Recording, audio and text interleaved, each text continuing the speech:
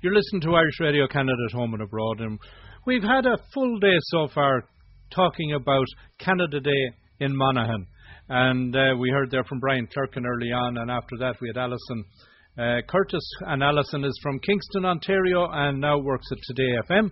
And then we heard from Yvonne Hernandez from Victoria, BC, who is touring Ireland with a group called Coastline, her students, and will be performing in Monaghan for Canada Day. Well, the man at the chair of the committee in Monaghan that brings it all together and gets all these people out there working is Sean Conlon.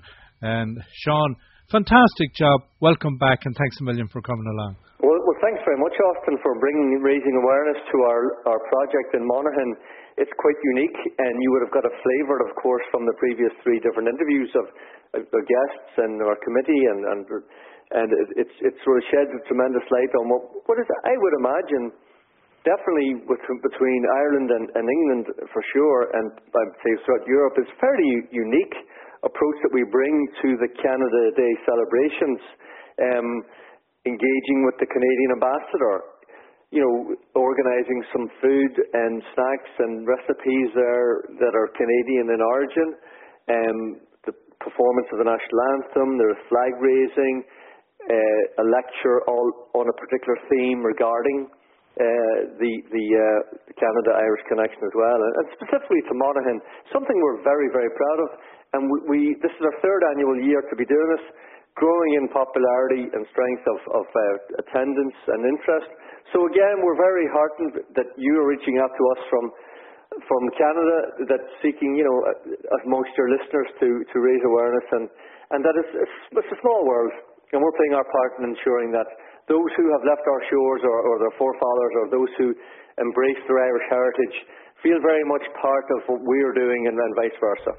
And Brian mentioned earlier on, of course, that there's a particularly strong connection between Monaghan and Prince Edward Island and New Brunswick, the Miramichi, and the ambassador being from the Miramichi. That relationship was going back to famine times when large numbers from Monaghan ended up in that area. Yeah, well, we're familiar, of course, with Gross Eel and the various river networks that come in off the Atlantic Ocean.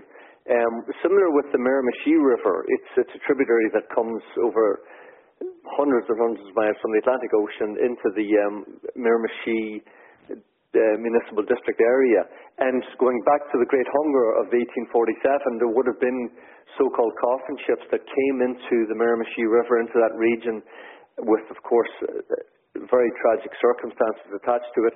There were healthcare, as we talk about today, healthcare professionals, those doctors and nurses who would have tended to the sick and those with dysentery and various different ailments associated with malnutrition.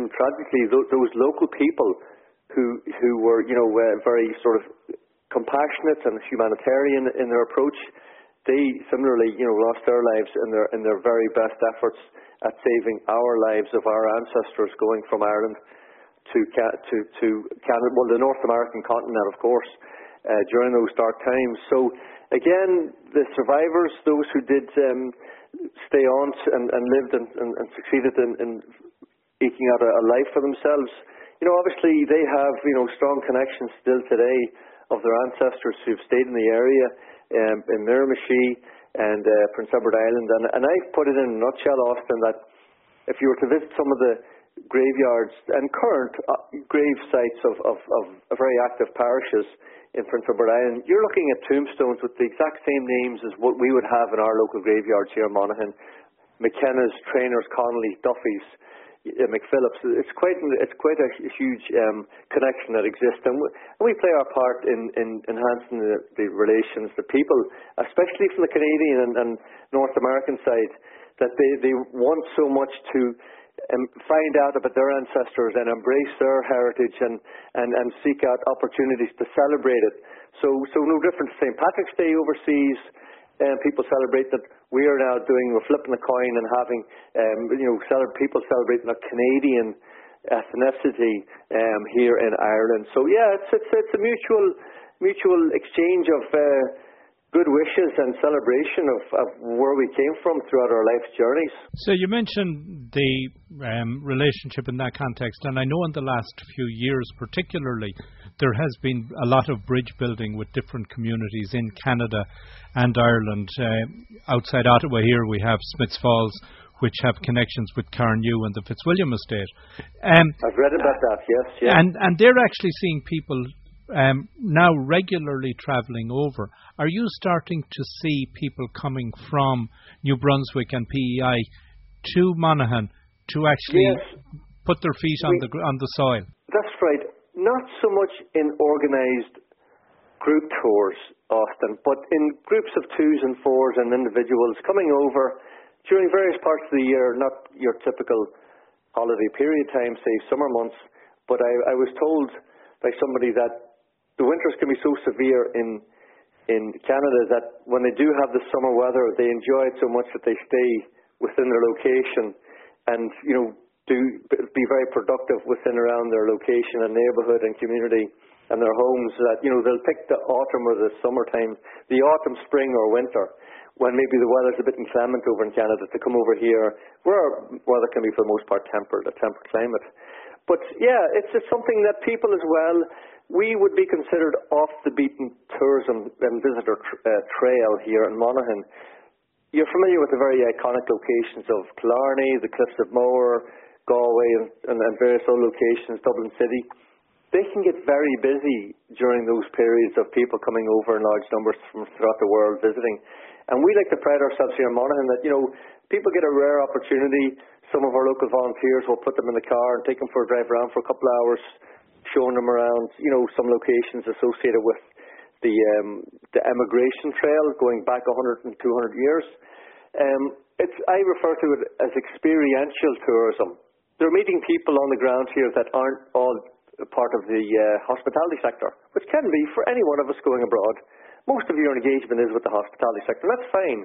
But we provide something different that, we sort of go into the very detailed aspects of maybe their genealogy. We're not always successful by any means, I have to say this often. People come over maybe looking for their ancestral tree, their family tree and their roots, etc. But with the passage of time, 170, 80, 200 years ago, it can be quite a daunting task. But however, they have a great time. We've had great reports all the time from people who've come and visited with Monaghan and go back, And Sean, I know in various counties throughout the country, and well, we all know in Dublin, but in various counties, offices and resources have been established to assist in the research and genealogy. Has such a facility, or is there such opportunity in Monaghan? Oh, absolutely. It's associated with our county library. That's the county council overseen agency, and they have a genealogy. It's a guide. It's a guideline. It's a guide sort of journey that they put them in touch with various different agencies and how to access, be it church records, state records, or any other things that help with people, learning of baptisms and deaths and marriages and different things like that. But they're actually going to be playing a part in and they have been over the past couple of years, our annual Canada Day celebrations. As well as a talk we're having by a Canadian man himself, Leonard Cusack from Prince Edward Island. He's giving a talk about a book he wrote on the life of a Monaghan native by the name of Owen Connolly. Leonard Cusack wrote the book. It was published about 6 months ago, and it tells the very incredible story of a local man here from Treholland, Monaghan, by the name of Owen Connolly, who in 1839, maybe he was 19 years old, he set on a new life path and found himself in Prince Edward Island, and he became one of the most wealthiest people of the period. And the best part of all that, about generating wealth, but his philanthropy and his benevolence of supporting students accessing further education, this is going back to the 1880s, I think, when it was commissioned, and it is responsible for over $3 million of a disbursement over that time, and still has a active account of maybe $2 million that they're constantly, dispersing. I would imagine in modest sums, but across a lot of students maybe who would have maybe difficulty in accessing third level. So that's the book on Owen Connolly that's going to be talked about by Leonard Cusack. But again, going back to the library services, they're going to have a genealogy workshop to the one-side exhibition as well. So yeah, it provides for a lot of interesting aspects of where to pursue and how to access your family tree to an extent, you know. Indeed. Well, Sean, you've done a fantastic job, and we're going to have to wrap it up there because we're running out of time. But I know we're going to be playing some music. And do you want to tell me a little about the music we're going to be hearing? Absolutely. Last year, in the 6 months leading up to the Canada Day, the Canada Day Committee in Monaghan, we commissioned a local musical collaborative group called, now they're not a band, but they're just a sort of collaboration who meet weekly and tease out different tunes and take on different subject matter and will write songs about it. Well, we commissioned them to cut a CD in relation to the Canada-Monaghan experience, or Canada-Ireland experience, and particularly with some focus on Monaghan. And it resulted in a fantastic CD, Home Away from Home, and we're going to have... I hope your listeners enjoy hearing some of their tunes. They make up an integral part of our weekend activities through a number of performances. And actually, often, if I can say, what we are seeking to do with the committee, that this group have been so receptive to being part of what we're doing, we're reaching out to try to create an exchange tour that maybe 10 or 12 of these musicians can travel. You know, we could start maybe with Prince Edward Island and Miramichi, but any parts that would be convenient within a sort of a reasonable travelling area, that over the course of a fortnight, 2 weeks, that they might be able to, you know, create a bit of a revenue stream that they would, you know, enjoy, not necessarily obviously to raise money, but just to go and experience the warmth and welcome that Canada has for Irish people, and that they would similarly, you know, convey through their song and spoken word the emotions that we would experience as well about our ancestors who went abroad 100 and 200 years ago. So that's MOPO SOGS. It's an acronym for the Monaghan and Poet-Songwriters Group. So they're a hugely talented crew of all ages, early 20s up to the more senior years. And they make a great effort in providing entertainment for anything we do around Canada Day, indeed, especially with the CD. So I hope your listeners enjoy some of the tunes that you'll be playing for them, and thanks for giving that a shout-out, Austin. Okay, Sean. Well, thanks a million. It's been great chatting with you, and I hope you have a fantastic celebration for the weekend. Okay, Austin, thank you, and to all your listeners, all the best.